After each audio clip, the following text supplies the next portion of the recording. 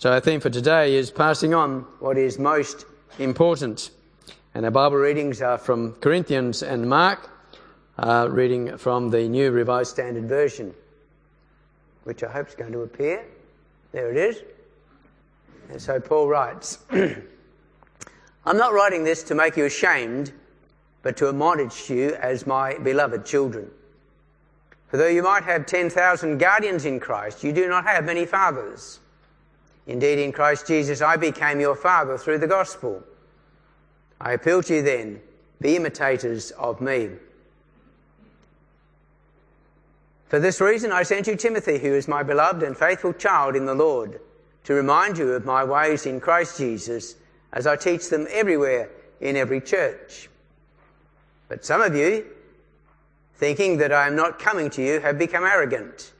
But I will come to you soon, if the Lord wills, and I will find out not the talk of these arrogant people, but their power. For the kingdom of God depends not on talk, but on power. What would you prefer?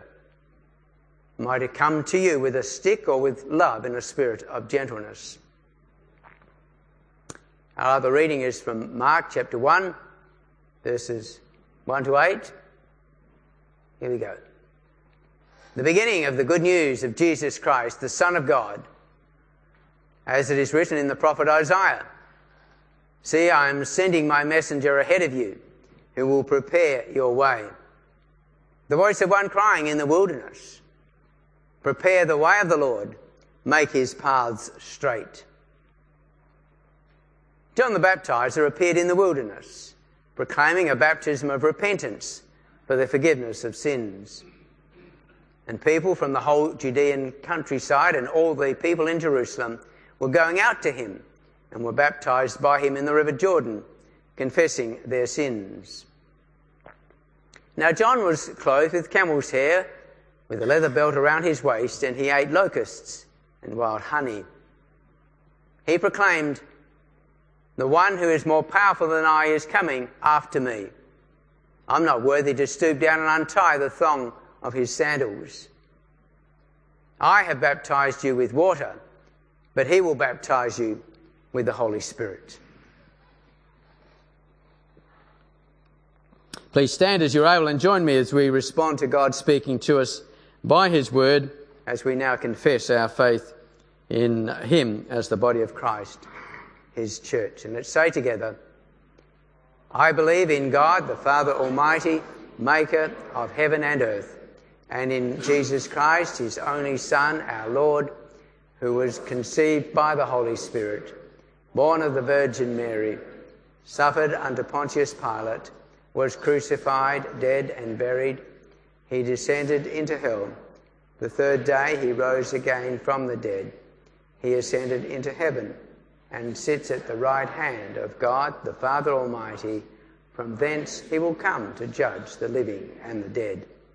I believe in the Holy Spirit, the holy Christian church, the forgiveness of sin, the resurrection of sins, the resurrection of the body, and the life everlasting. Amen.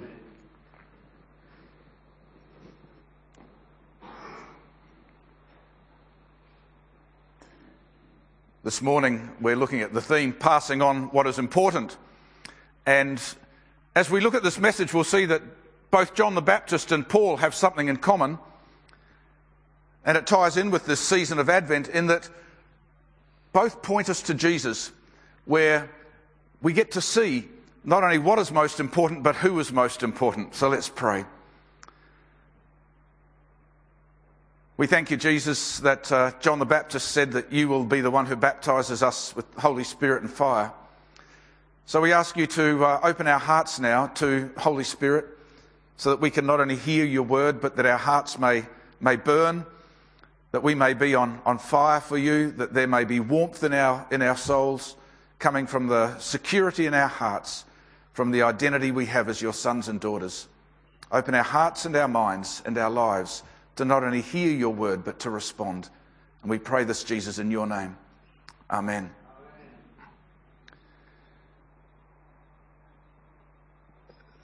Social media uses the phrase influencers. And if you're on Instagram or if you're on Facebook or any other form of social media, these are people who like to set trends that other people will follow. And you would think, judging by the amount of time that young people spend in social media circles and on their devices, that these would be the greatest influences in their life. And while the influence is profound, it came as a surprise to me to hear the results of a survey recently. I'd heard a survey done about 15 or 20 years ago. Stephen Troutwine alerted me to it, but I thought things might have shifted. The survey showed that the number one influence in the lives of young people remains a parent, or parents, or a strong parent figure. They may not influence them in what to wear, they may not influence them in what music to listen to, but then really when you're on your deathbed, is your playlist that important? You know, is the fact that you had a $150 pair of jeans with the right rips in the knees versus the $20 jeans, is it really of that significant? No. When you're at the other end of your life, the things that are important, the things that last, the things that we take with us as we die, they are the things that are important, and they're the things that we get influence from in our home.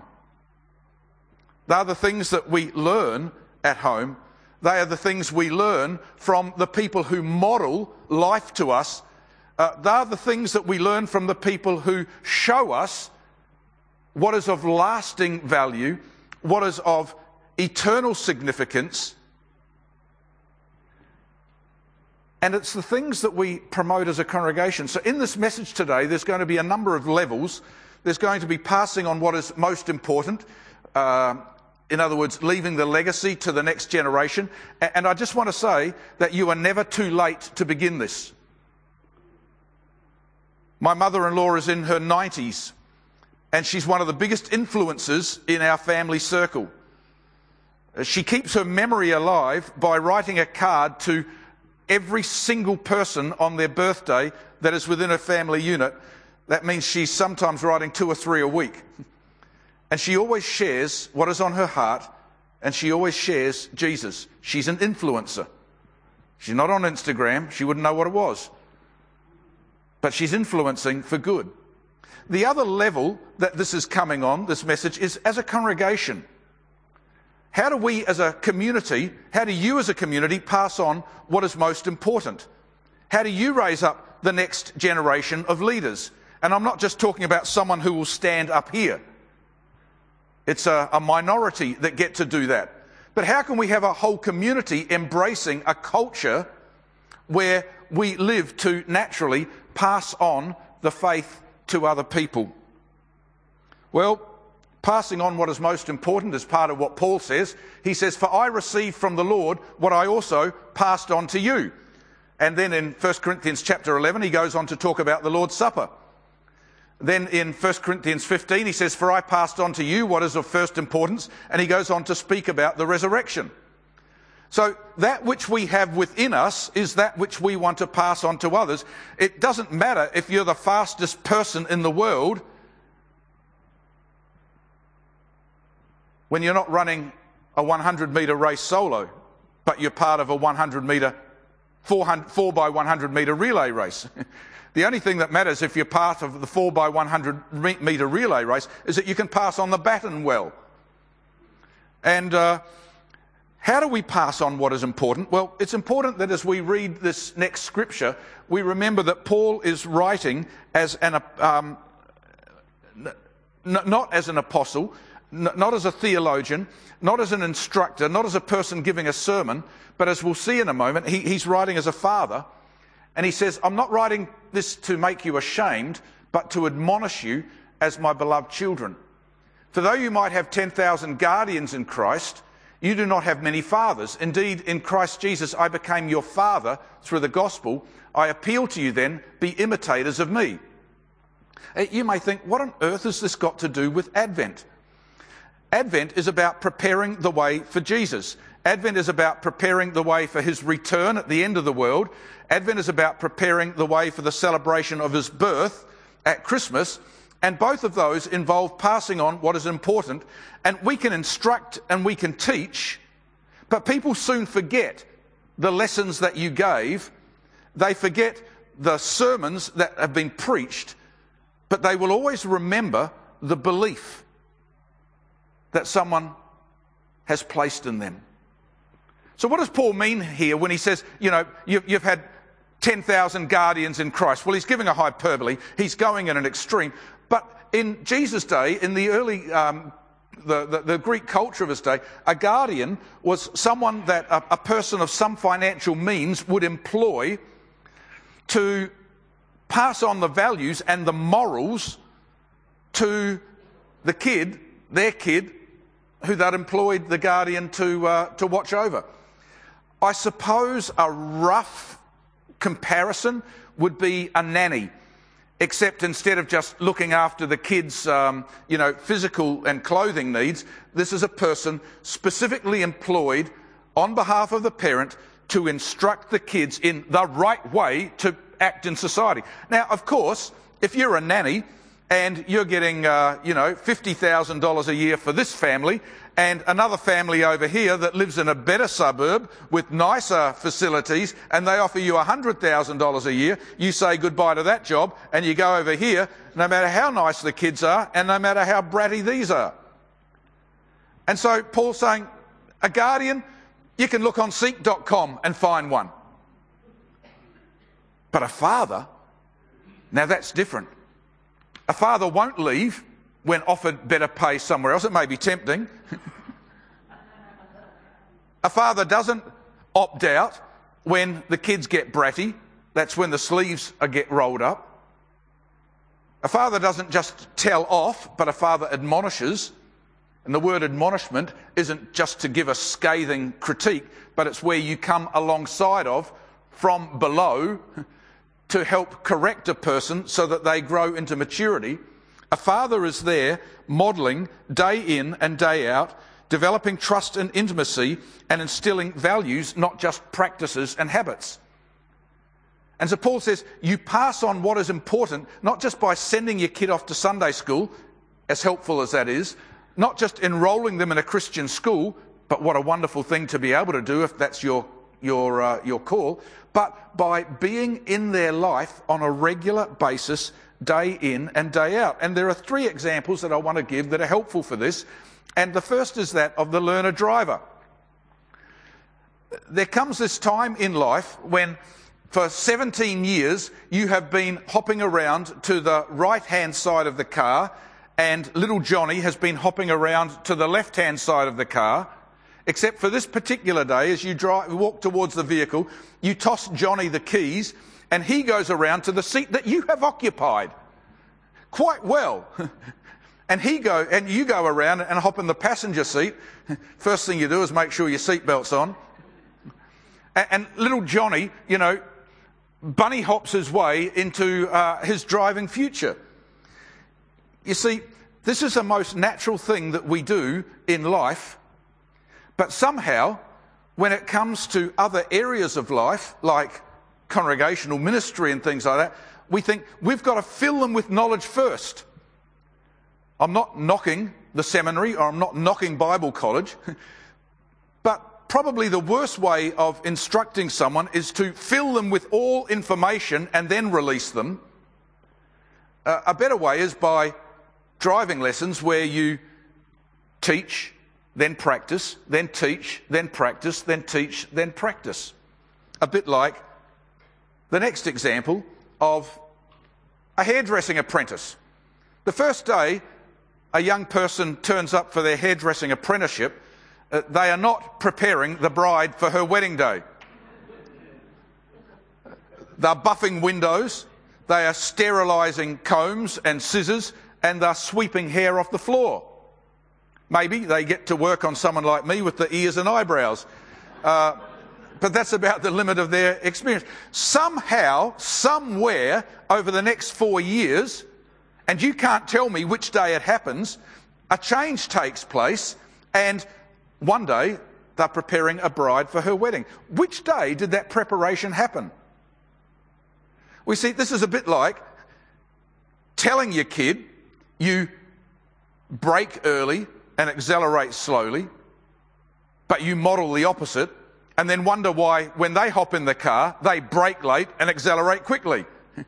Because, as you've heard me say before, some of you, you can teach what you know, but ultimately you reproduce who you are.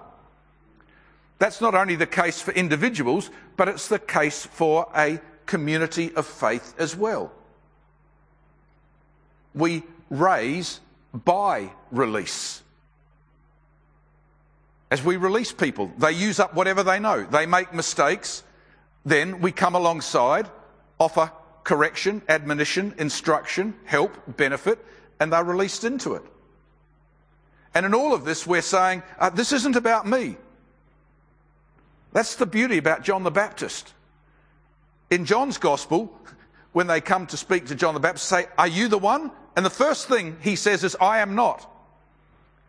And that leads me to the third illustration, that of a farmer who is now at retirement years and decides that he wants to pass on the farm to his son who has been working for him all these years, but he also wants to live on the farm in his retirement years. That's okay for certain personality types, but it's not okay for many. Because instead of someone coming to John the Baptist and saying, are you the farmer? And he going, I am not, I'm retired. They come and say, are you the farmer? Yes, I am. My son works for me. That's the attitude. Rather, a friend of mine who's a farmer at Eurong Creek, halfway between Albury and Wagga in New South Wales, when his father retired and handed over the farm to him, his mother said to his father, we're off the farm and we're going to retire in Junee. And he goes, but Junee's 2 hours away. And she goes, yes, 2.5 would be better. She said, because I don't want you coming back and being one of those farmers who's constantly judging the new practices that your son might be doing.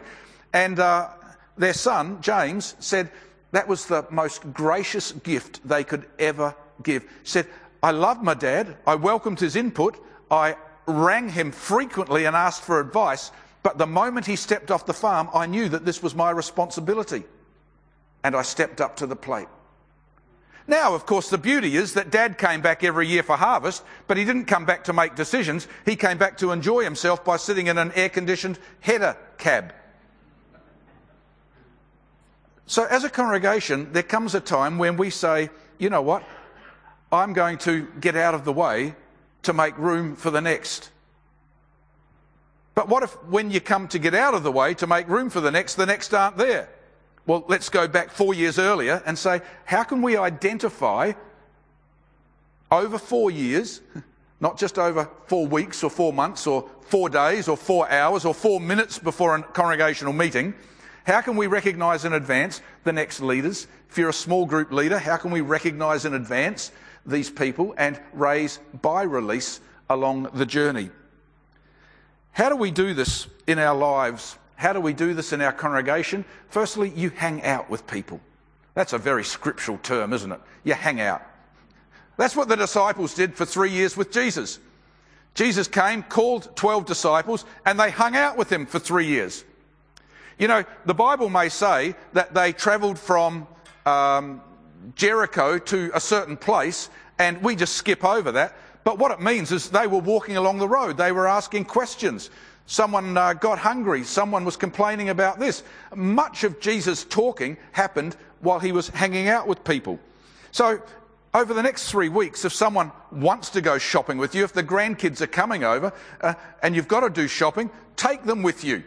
Let them ask questions. Point to the Christmas tree. Ask them if they know what it's about. But hang out and invest and spend time. I learnt to prune fruit trees by hanging out with a bloke who died, Joe Voigt's husband, Ray. He taught me how to prune the fruit trees over at the manse. And he says, no, Peter, first thing you've got to know is that an apricot tree is not a peach tree. A peach tree will respond to hard pruning. He said, an apricot tree doesn't want hard pruning. In fact, we don't prune apricots in the summer anymore. I never knew that. But I learned by hanging about. And so you learn by hanging about. I was in a cafe in Stirling the other day, and a young man said to me, well, he's in his 40s, that's young. He said, how do you write sermons? And we were there for an hour and a half. When he left, he had that much notes. And I said, I don't want you to write sermons the way I want to write sermons, but I just told him about how I get a passage of Scripture and then just ask questions of the passage. And he said, I didn't know you could ask those kind of questions of the Scripture. He said, can we do this again? We've got an appointment in our diary for January. We're hanging out together. Secondly, you model to them. You teach and instruct, but ultimately you model. In Mark chapter 3, 13 to 15, it says, and Jesus called to, this is when Jesus calls the disciples, it says, and Jesus called to him those whom he wanted, that they might be with him, that they might be sent out to proclaim the message, and that they might have authority over evil spirits. Now I love that. Firstly, Jesus calls them to him, not to a Bible study course, not to a degree. He doesn't call them to a worship service, but he calls them to him, to a person, to a relationship. And then it says, and when they came to him, it was firstly that they would be with him. And so Jesus modelled. He'd tell parables and then they'd ask him questions afterwards. And so, do you know, you're modelling all the time. You're modelling. Everything you do is a model to other people. That's why Paul can say to the Corinthians, you know, I know you want me to come to you, but I can't come. It's not convenient at the moment. But I'm going to send Timothy to you. Be imitators of me as I imitate Christ. What he's saying to you is, I've trained up Timothy. Timothy has hung about with me. I have modelled my life to Timothy. In fact, when you get Timothy, it's as if you're getting me. Because everything that I have, I've placed into him. And so he will represent my heart, my values, and the gospel that we proclaim to you. That's what modelling does. Thirdly, you listen and believe in them.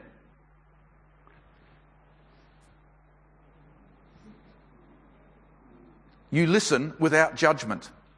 You listen without judgment. In this room, we've got a lot of opinions, and we've got a lot of opinions about a lot of very important things. In fact, we've even got some right and proper opinions about very significant issues, ethical issues and things like that. But when someone is unburdening their heart, your opinion is not appropriate at that point in time.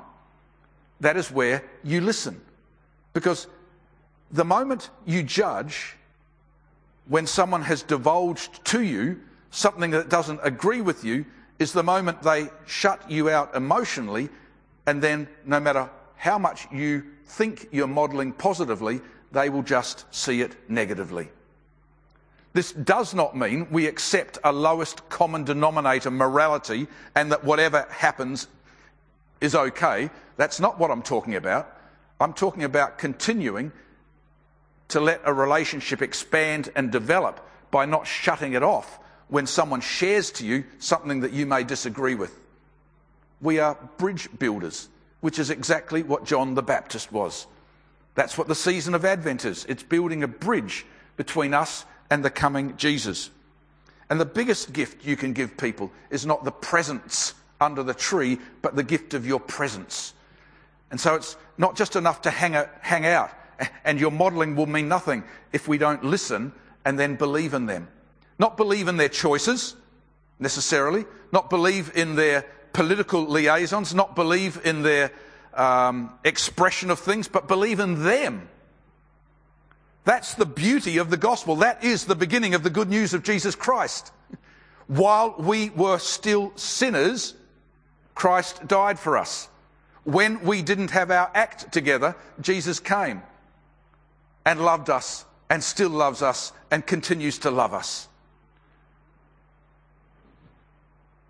God is not against you for your sin. He is for you against your sin.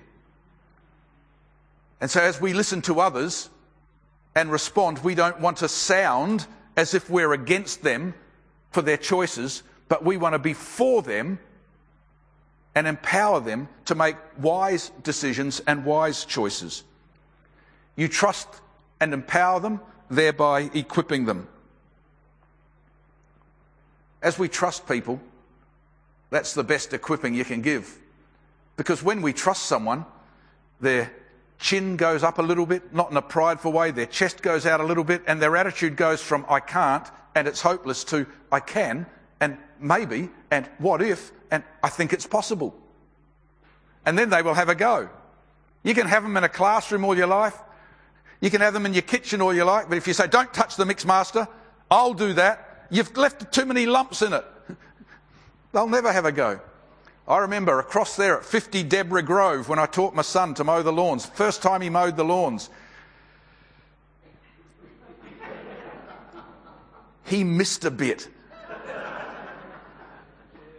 Oh, how could have I done this? You know what I did, don't you? When he finished and we were about to put the mower away, I said, I'll just go over that bit. You know, he's never mentioned anything to me. He probably doesn't even know what I'm talking about. But if I was in his place, it would have said, you're not as good as your dad. I have to fix up after you. How disempowering. How unequipping. Is that a word? What does it matter?